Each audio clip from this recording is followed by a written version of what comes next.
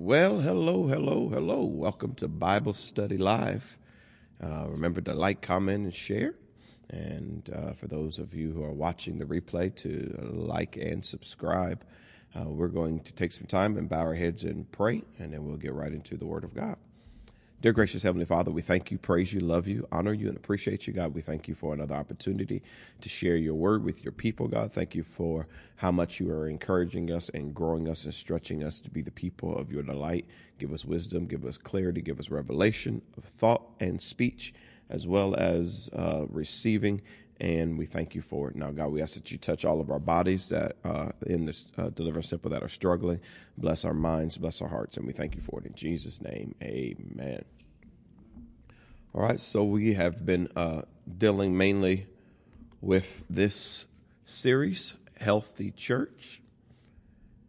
And so we are in our sixth installment of it. So there's been six messages up until this point. Thinking about ending it at 6, taking a break and picking it back up later, but we may continue. I'm just trying to see what the Lord says.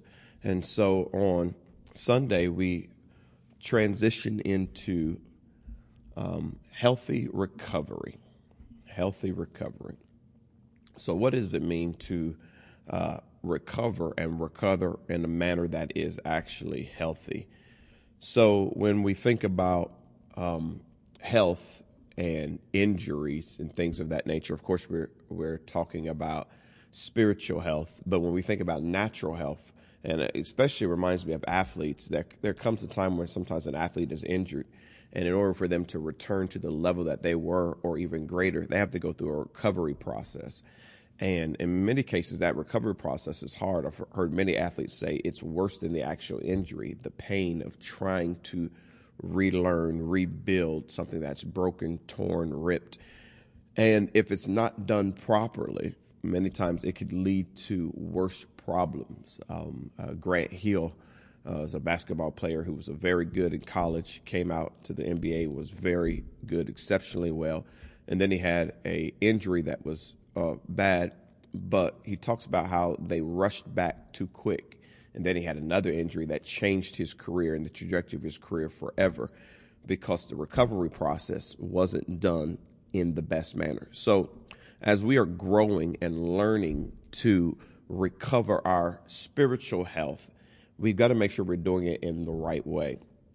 We have to, and we've been consistently saying this in this series, we have to be very honest with what it is that we need, and then how we go about trying to recover, trying to grow, whatever word you want to use.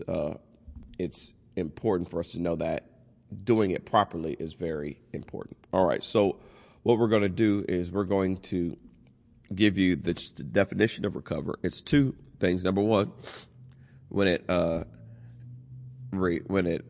relates to health, it's to return to a normal state of health, mind, or strength. So, of course, that will cover spiritual health as well.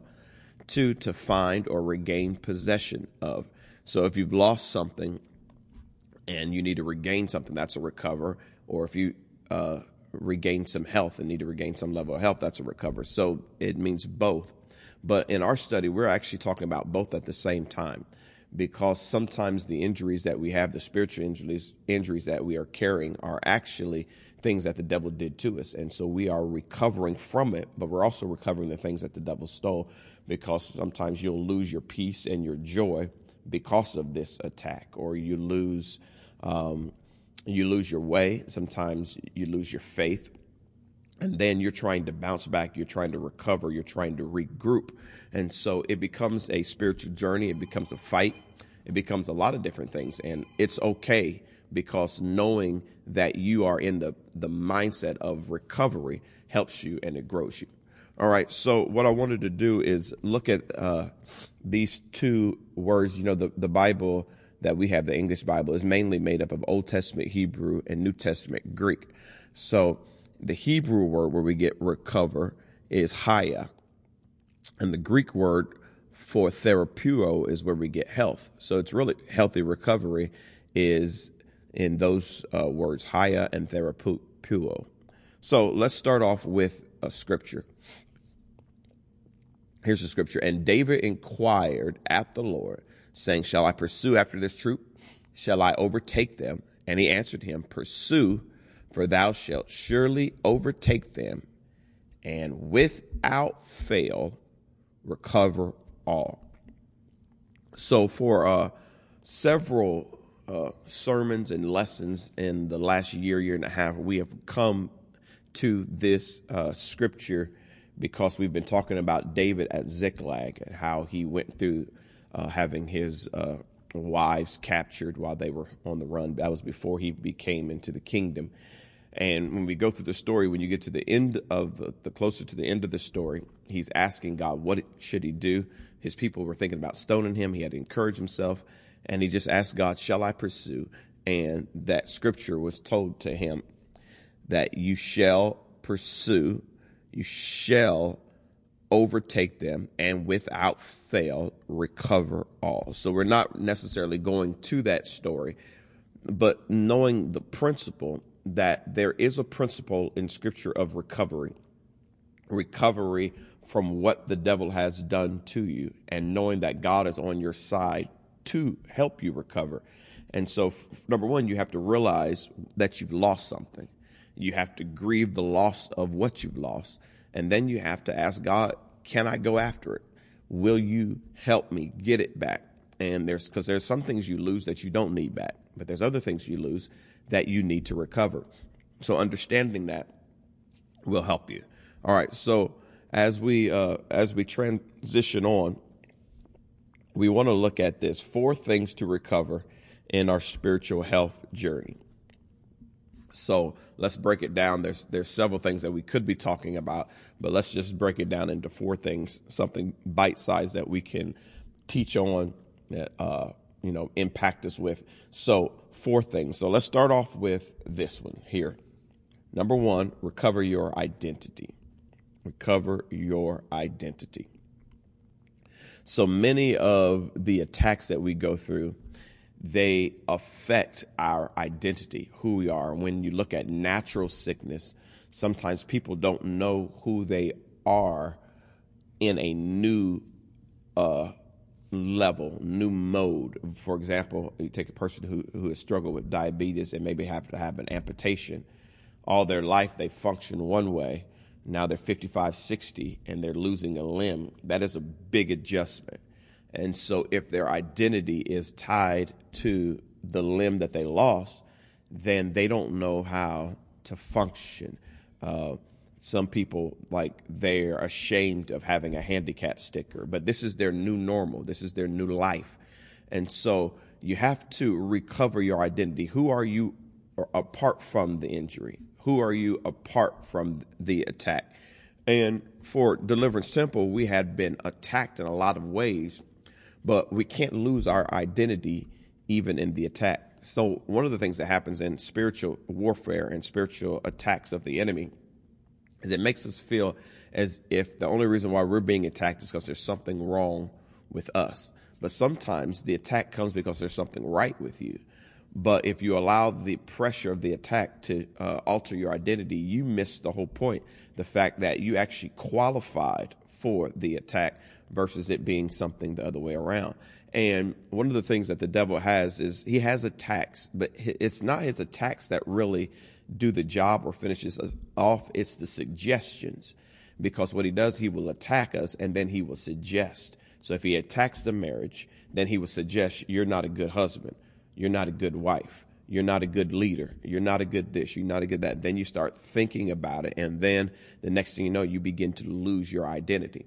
And what I'm saying is there's nothing wrong with losing the identity. You just have to recover it, because sometimes the attack will force you to do that. But once you recover it better than before. All right, so let's go to the scripture here. And the tempter came and said to him, if you are the Son of God, command these stones to become loaves of bread. So I went here first because of this is the very first attack that we see that Satan does on Jesus now that Jesus is in his ministry. Now, he attacked Jesus by trying to kill all of the babies early on. But now that Jesus is actually in his ministry, this is the first thing. And so the law of first mention lets us know that when something happens the first time, it gives you a clue on all the rest of the time. So the clue that we have, and we'll go to it again. And the tempter came and said to him, if you are the Son of God. So the attack is this, if you are. So the first thing he did was try to attack Jesus' identity. If you're the Son of God. So if you're this, if you're that, okay? If you're a pastor, why are you going through this? If you're a Christian, why are you going through this? If you pray the way you say you pray, why are you facing this? If it becomes an attack on your identity, and if you think about it and think on it too long, you start agreeing, yeah, why am I going through this? This is don't seem right. God must not love me. Pastor keep talking about how much God loves me, but I don't see it. Pastor say God is good all the time. And all the time God is good, but he's not being good to me right now. Forget this. It becomes an attack, and sometimes you lose your identity. So you have to learn how to recover that. So let's give us 3 lessons about identity, and this will help us understand how Satan operates with this attack. Because the scripture also says that we are not ignorant of Satan's devices. So knowing how he functions, how he operates will give us some balance as we're going through the attack. So we realize, okay, I know what's going on, and I know where you're coming from. Now, it doesn't make the battle less intense, but at least knowing the purpose going to help you with the fight. So we're going to start off with this. Satan will always attack who you are. So this is his number one goal, is attack who you are. And what we mean by that, especially your spiritual relationship.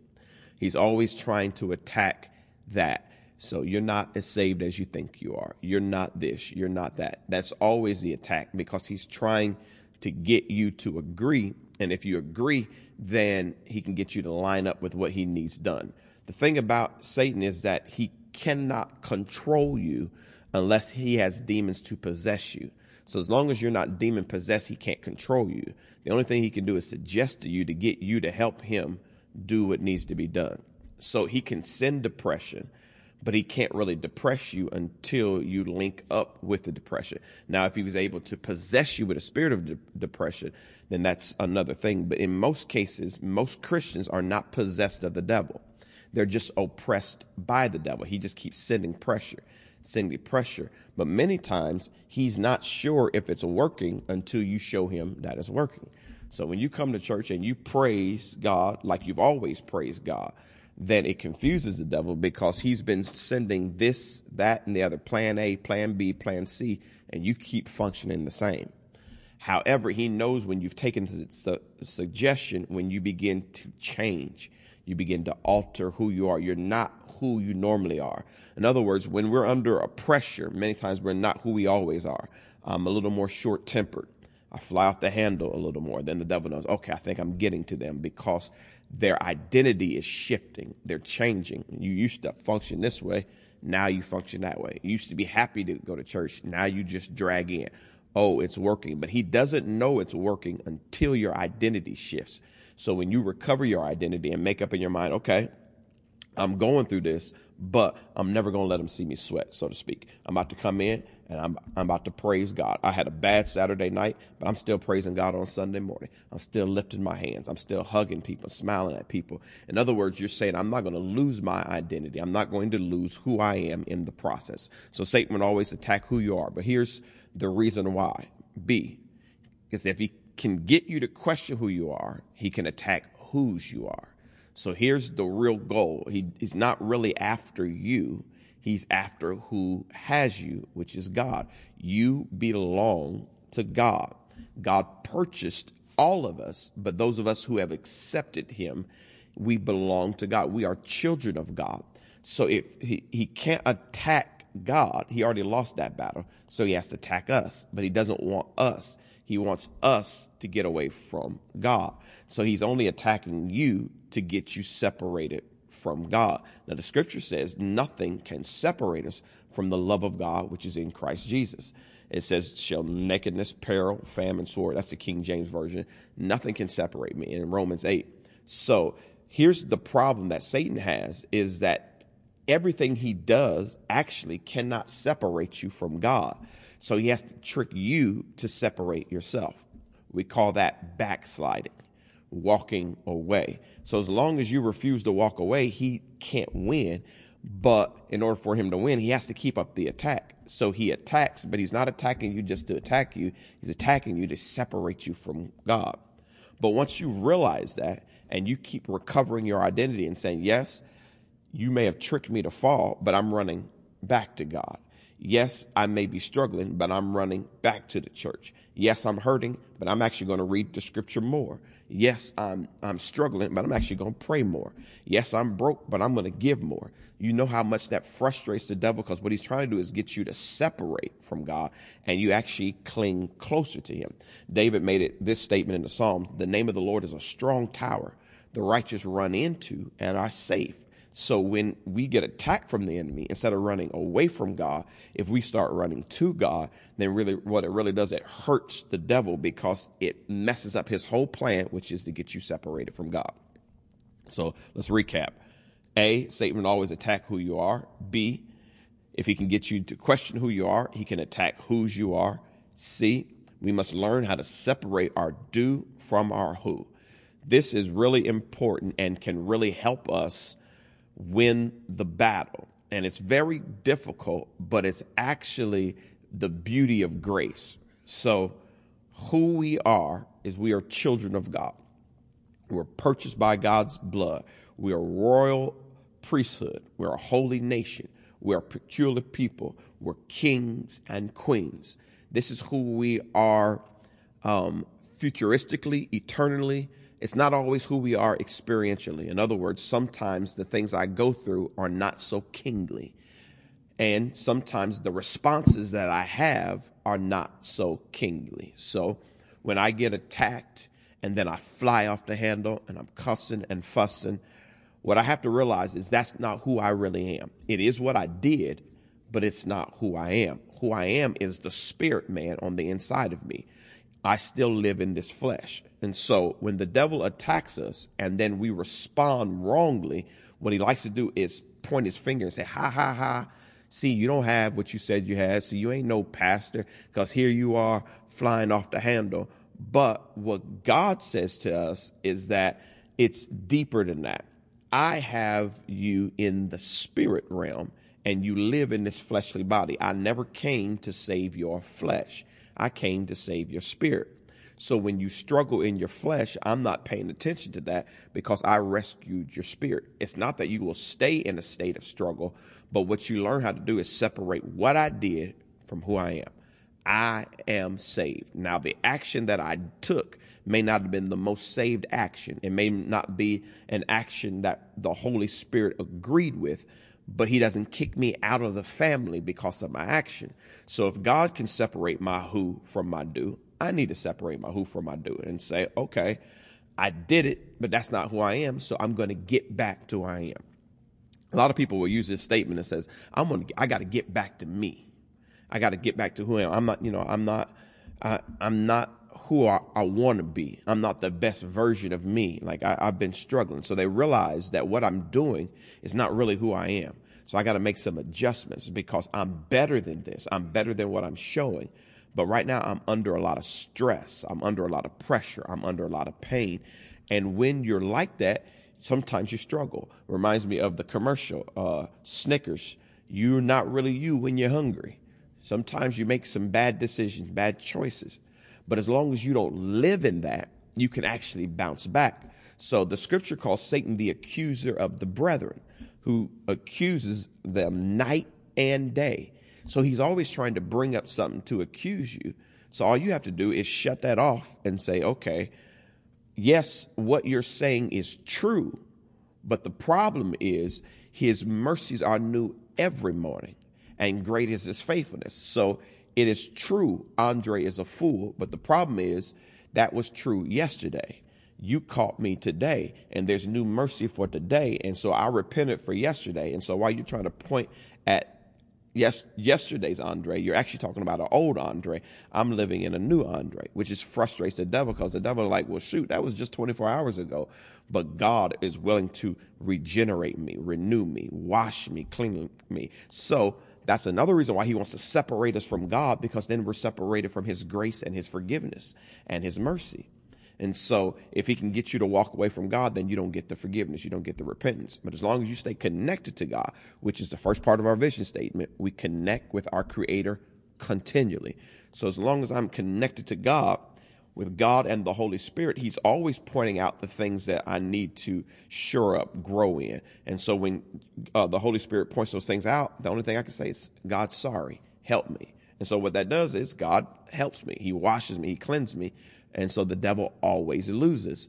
So if we don't learn how to separate our who from our do, then we begin to listen to the devil. We get caught up. And then what happens? We lose our identity. So let's take us to some scripture for this. Therefore, if any man be in Christ, he is a new creature. Old things are passed away. Behold, all things are become new. Some versions say, behold, all things are becoming new. This is one of the beautiful scriptures in the Bible, even in what we call Christendom.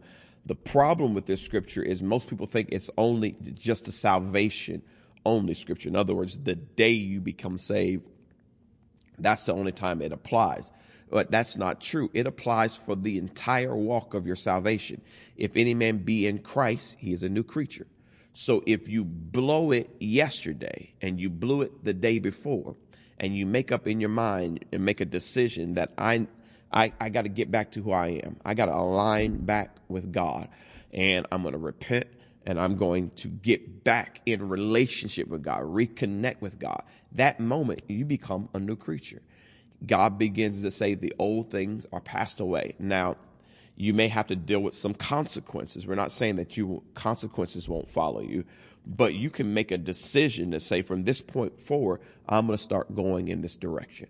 And God will help you. One scripture says, draw nigh to God, he'll draw nigh to you. And so we always have a built-in cheat code, which is repentance, that we adjust, we repent, we return to the Lord, and God will act like we've never made the mistakes that we did. Like I said, he doesn't always take away the consequences, because sometimes we need to learn the lesson. But justification is just as if I never sinned. So many times what happens is, well, God will use you at the state that you should be in, not the state that you came from. For example, you have a preacher who was married, and let's say female preacher or male preacher, they cheat on their wife, and it causes the marriage to crumble. They repent, and then the next thing you know, the marriage begins to work out. It begins to shift. It begins to change. They don't deserve that. They made a mistake. They deserve the marriage to crumble. But because they repented, they changed their heart, they refocused, the wife or the husband accepted them back, they worked on the marriage. Sometimes that marriage is better off, and then that marriage turns around and helps other marriages. And the devil's looking back saying, I threw this in to destroy the marriage, but it actually, in the long run, made the marriage better. God cleansed both of them, fixed the marriage. Now they're helping other people. Now I'm frustrated because what should have destroyed them actually made them better. What doesn't kill you sometimes makes you stronger.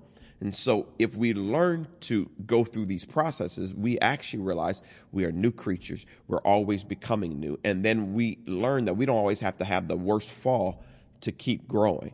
Sometimes you learn your lesson. You learn how to see things far off before they come and before they attack you, before they hit you. You grow, and then you're able to even tell other people, hey, watch out for these pitfalls. That's what we see in the scripture. Solomon begins to write about certain things. Hey, you shouldn't do this. A wise man doesn't do this. A fool does this. You teach the lesson to the next person. So that shows us when we recover our identity properly, we actually help everybody that is around us. All right, let's move forward. All right, recover your image. So we're going from identity to now image. They seem the same, but I want to point out just a little bit of a difference between the two.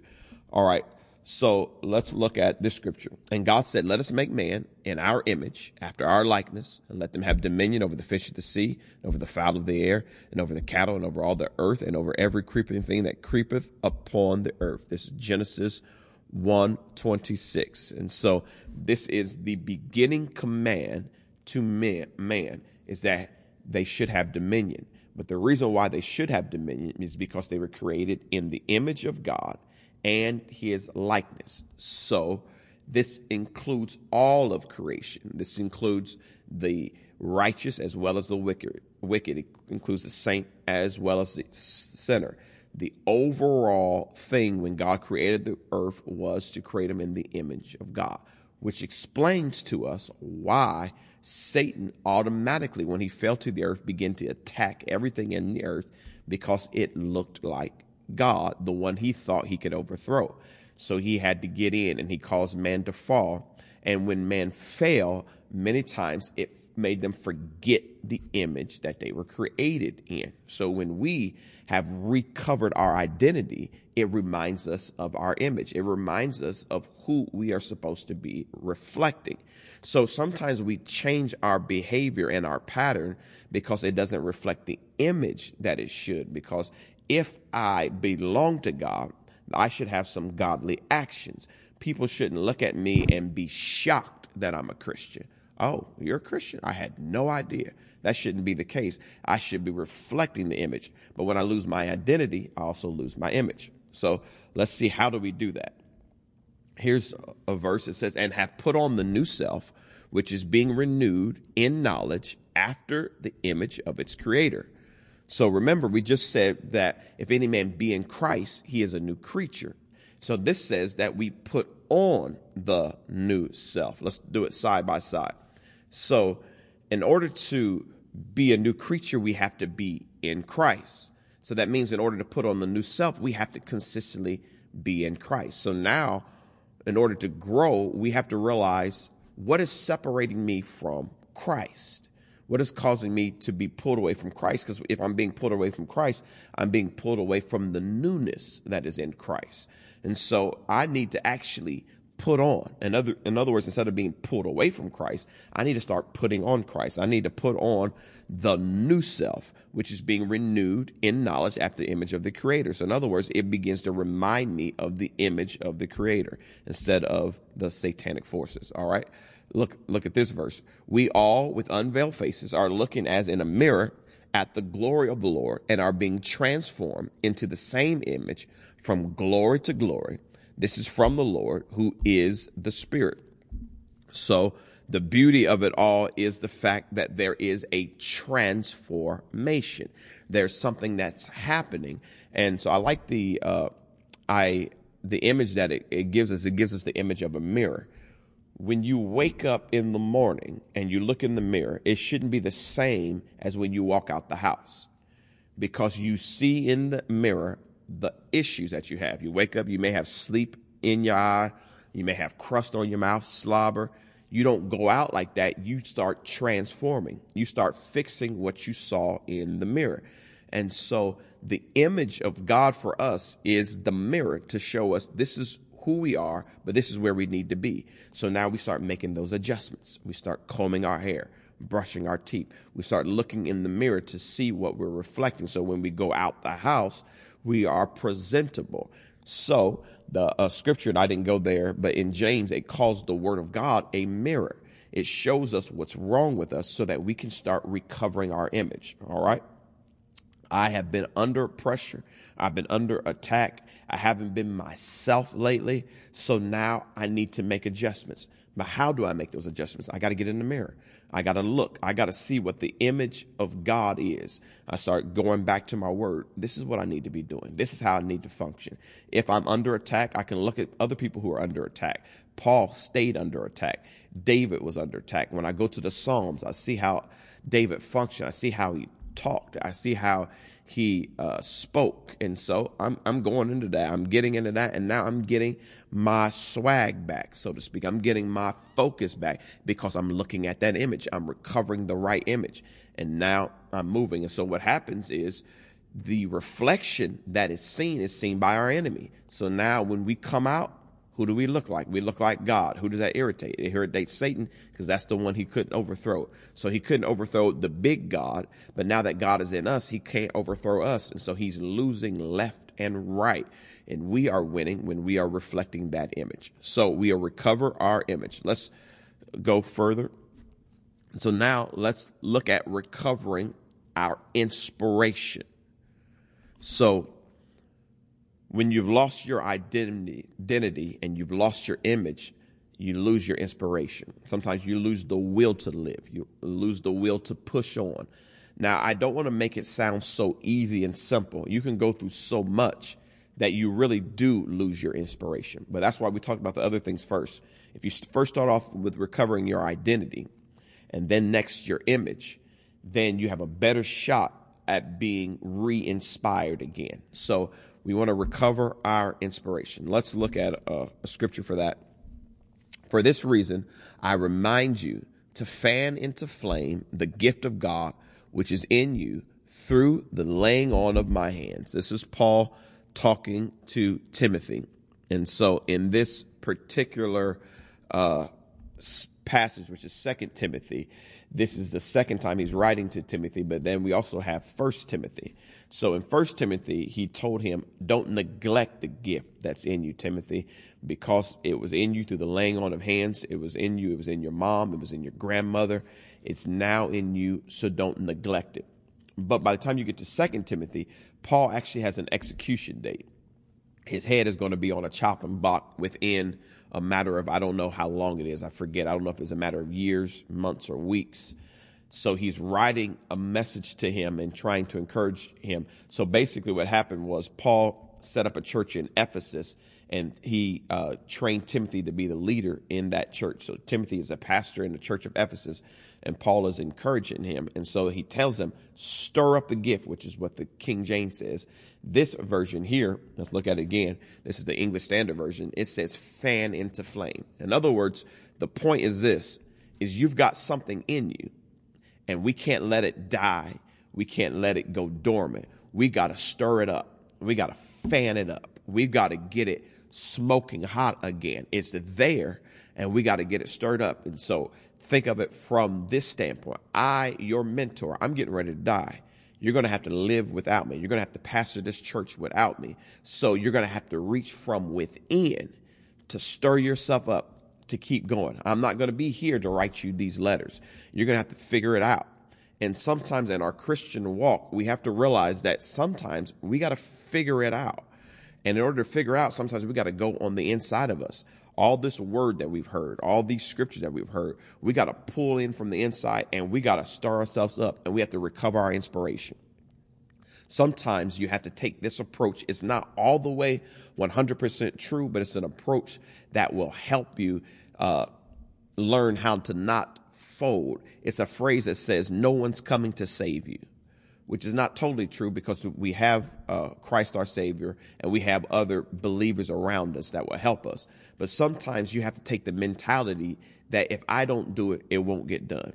I'm not waiting for the pastor to preach me happy. I'm not waiting for somebody at church to smile at me. And I'm not going to lose my marbles because I went to church and didn't nobody speak to me. Didn't nobody hug me. Don't nobody love me. I don't have time for all that self-pity and pity party. I'm going to reach inside myself, and I'm going to pull out something to help me prosper and succeed, because I've been in this thing so long. I've been gathering all this information. I've been gathering all this scripture. I got all these prayers. At the end of the day, I don't need nobody to help me. Now, understand what I'm saying. That many times we do need help, but sometimes you have to take the approach that if it's just me and God, I can make it.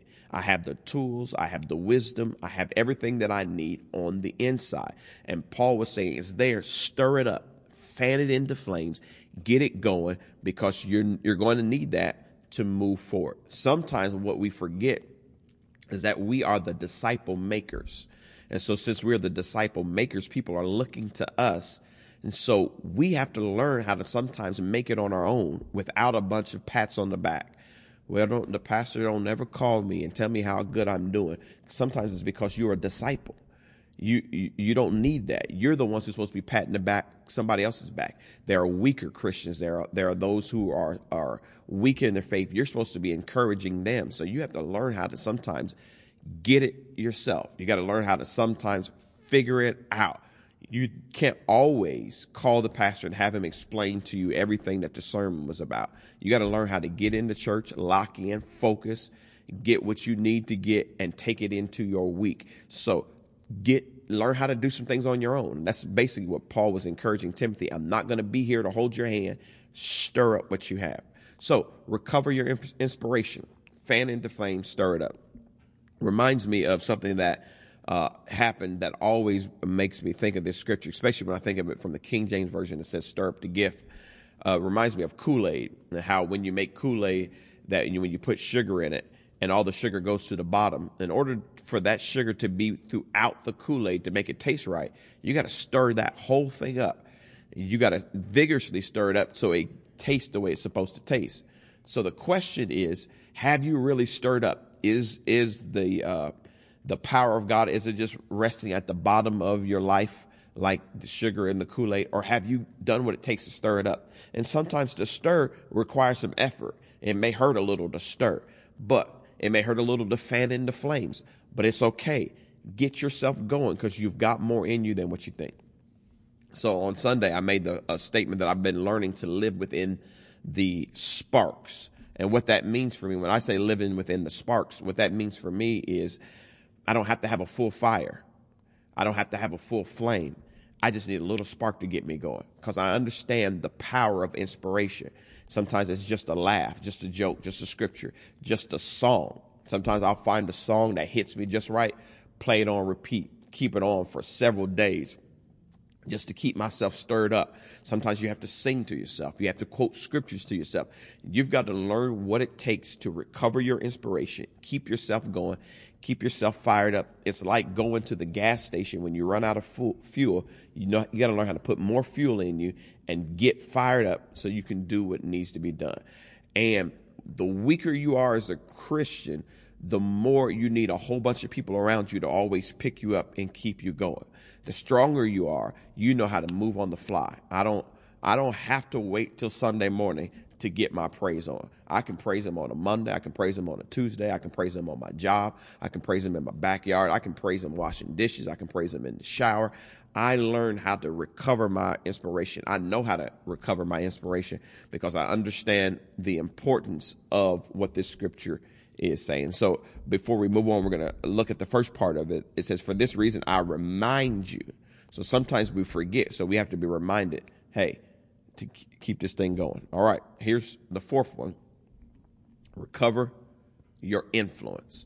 And so this goes again with the idea of being a disciple maker. So one of the reasons why you want to recover your identity, your image, and your inspiration is because you have a sphere of influence.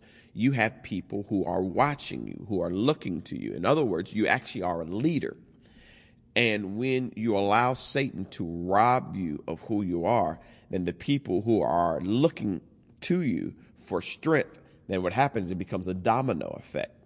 If Ella falls, it makes me fall. And many times we don't know that there are people who are looking to us, depending on us. Now, they shouldn't necessarily be doing that, but sometimes they're weaker in their faith and they need this until they can grow. So you don't want to lose your influence. So sometimes you inspire yourself for the sake of other people. It's hard for you, but you do what you have to do because you have people following you. As a pastor and as a leader, with the challenges that we've gone through, I could have went somewhere and hid and, run and hide, but I'm the leader. So if I'm hiding, sometimes it has a ramification for everybody. So I got to learn how to get up, face the music, face the fire, and say, God, with your help, I'm going to lead these people. I'm going to come in here and I'm not going to preach no woe is me message every time, even though I may be struggling, even though I may be grieving. I'm giving the people the best that I have. I'm preaching the best I know how. I'm trying to inspire the people. So how can I inspire people if I haven't recovered my inspiration? But here's the thing that helps you with your inspiration is knowing you have influence, knowing my daughters, my sons, my spouse, the people on my job, they're looking to me. And also, there are some people looking to you to fall, looking to you to fail. They've already pronounced curses over you. They're expecting you to fall. So with your influence, I can't fall because it'll make you believe what you said is true. It'll make you have the last laugh. So no, I'm not going to fall. I'm actually going to go further. I'm actually going to go higher. I may be down right now, but I'm rising to the top because I understand the influence I have. And when I rise to the top, it actually may make you switch. You may go from being a hater to being a congratulator because you thought you were going to tear me down, and then you figured out the God that I serve, and it switches. In the story of the three Hebrew boys with Shadrach, Meshach, and Abednego, you have Nebuchadnezzar who wanted them to worship this thing, and they're like, no, we're not going to do it. We know the story. Nebuchadnezzar is like, okay, throw them in the fire. But who got inspired the most out of it was actually Nebuchadnezzar, because he said, I threw 3 in there, but I see 4, and the 4th one looks like the Son of Man. And we shout about that part. But later on, what Nebuchadnezzar says is that we're going to worship their God because their God proves that they can deliver. So he went from being a hater to end up being someone who said, no, we're leaving Shadrach, Meshach, and Abednego alone. We're actually going to champion their God. So there are some people who are laughing at you, hating on you, but you're getting ready to change their whole faith because what you go through, and when you arise at the top, they're going to look at you and say, wow, I need to serve who you're serving. But when you lose your influence and people are able to laugh at you and say, yeah, I knew Steve-O wasn't about nothing. I knew he didn't have anything. Then that becomes a bad witness. And so instead of doing that, we want to recover that influence. We want to press further, press farther, go higher. And it's not always easy. But here's the thing that I come to understand. I'm going to get attacked either way. If I sit around and just say, well, I'm just going to do nothing, I'm still going to be saved, but I'm not going to really go real hard. Yes, the devil is going to leave me alone for a moment, but he's so evil, he's going to attack me anyway. Just because, well, I don't want him to get stirred up again, so I'm just going to attack him anyway. So if I sit on the sidelines, I'm going to get attacked. So if I'm going to get attacked either way, coach, put me in the game. I want to get in the game and make an impact. So if you're going to take me down, you're going to take me down swinging, fighting, preaching. If I'm going to fall, I'm falling preaching. I'm going all out. I'm giving everything. And some people ask me, Pastor, why do you do so much? Why do you go so? Because I'm giving it my all. If I'm going out giving it my all. But what I've learned is as I've given it my all, I actually keep going up a notch. I actually keep getting better. I'm actually becoming a better preacher, a better leader, better teacher, better father, better husband, better pastor. I'm looking at stuff that I've been through that should have took me out, and I'm looking back on it and saying I actually got stronger in it. So like Marvin said, I'm stronger, I'm better, I'm wiser, never would have made it without you. And think about how frustrating that is to the enemy. So we recover our influence. We remind ourselves that there are people watching me. There are people who need me. So it's not time for me to fall. It's not time for me to quit. I'm going farther. I'm going higher. I'm going faster. I'm digging deeper. I'm praising more. I'm worshiping more. I'm giving more. I'm growing more. I'm pushing more.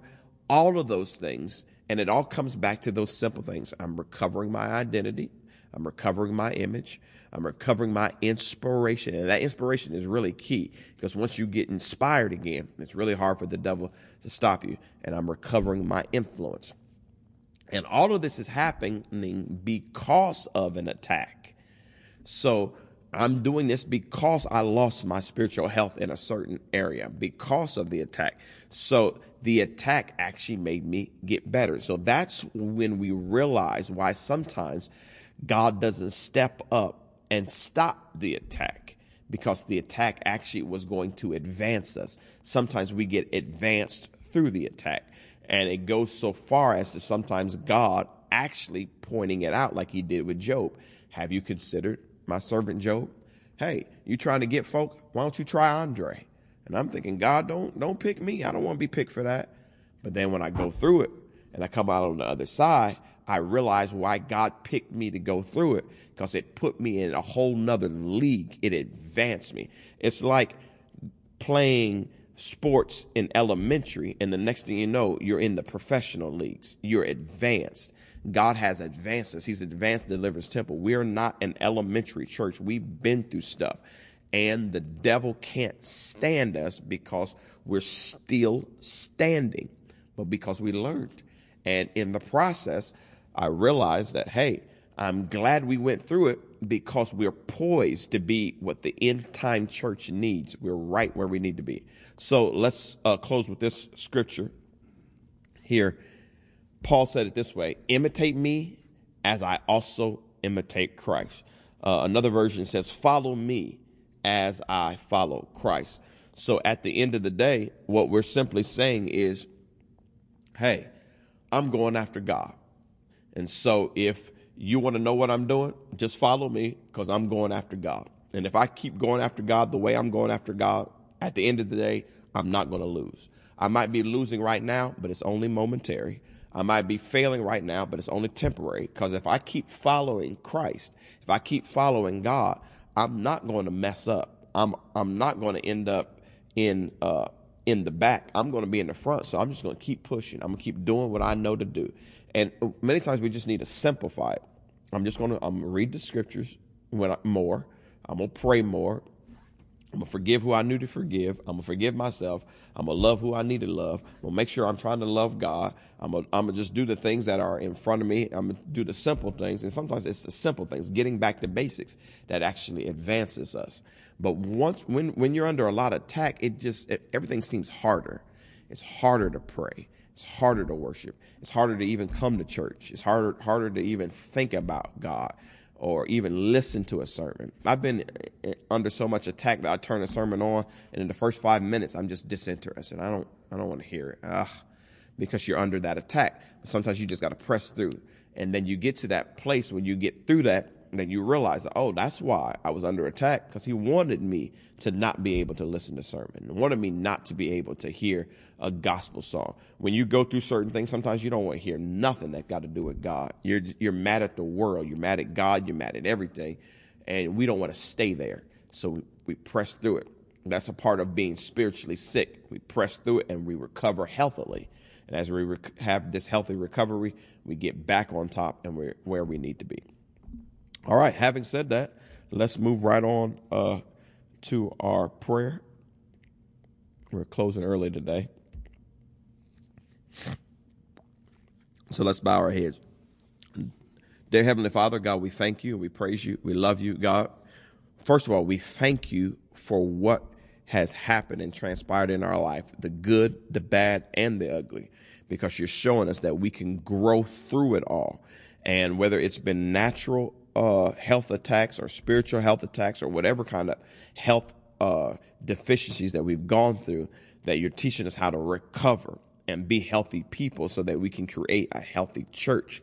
And we're serving Satan notice that you will not win. You cannot win. You're a defeated foe in our life, and we are rising to the top every time, and we're stepping on your head and crushing your head, and we're believing in Jesus even the more. And for that, we thank you and we praise you. In Jesus' name, amen. God bless you. Have a great week, wonderful week. Finish your week out strong. Give God praise all the way through it. And so we will see you again next time. Much love to you all. Logging off.